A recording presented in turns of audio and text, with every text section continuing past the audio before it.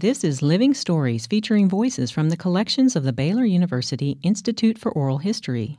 I'm Kim Patterson. When the Great War came to an end in late 1918, a cloud hung over the jubilation. The world was suffering the worst pandemic in history.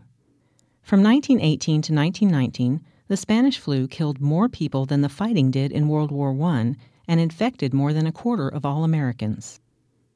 Educator Wilma Bunton describes the flu striking her family in the Houston area. And I remember my older brother Louis was the only one who didn't get sick. So he'd try to fix something for us for breakfast, or he'd try to fix something for supper. None of us were interested whatsoever.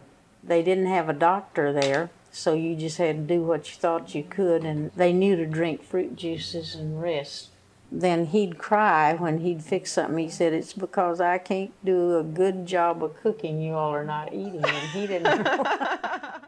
In a 1987 interview, Louis Mayberry recalls how the virus changed everyday life for children. When we moved to San Antonio, I started school. I hadn't gone to school but a few days. They had a flu epidemic in San Antonio, and they turned the schools out. And we stayed out for quite a while, and they was trying to teach me how to work. They let me shine shoes at the INGN station. In those days, it's Missouri Pacific now. And then school started again, and it went on for a couple of weeks, and they turned out again. We didn't get much schooling before Christmas. Bible translator Robert Bratcher, who was born in Brazil in 1920, tells how the illness affected travel. My parents and my older brother, who was at that time 4 years old, had gone to Brazil in 1919. They had been appointed by the Foreign Mission Board and were due to go to 1918, but the great flu epidemic was at that time, and it held them up. They stayed in Valhalla, New York, with some other missionaries and waiting until the ships, were available that had sailors that could man them to take them to Brazil. Folklorist Martha Emmons remembers escaping the flu. I have often thought that the Lord in His providence kept me from having the flu.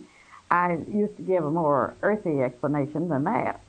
People ask me how I avoided it because old people just dropped dead all around from that. But I was so needed, I thought. I had my father with me, and I was teaching at Maypearl, Texas. And I remember when I was asked that, I said, "Oh, well, all I can attribute it to is eating onions and staying happy."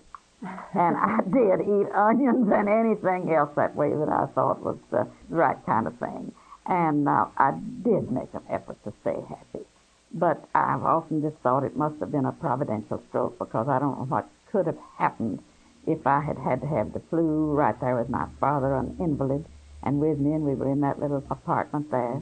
And it would have been awful for him to have taken the flu. From me, don't speak. The nationalism and acceptance of government authority heightened by the war allowed public health workers to easily put in place restrictive measures to bring the epidemic under control. The Spanish flu outbreak then faded from public memory until flu scares in recent decades. Living Stories is heard every Tuesday on 103.3 FM, Waco's NPR. For program transcripts or more information about the Institute for Oral History, visit baylor.edu/livingstories.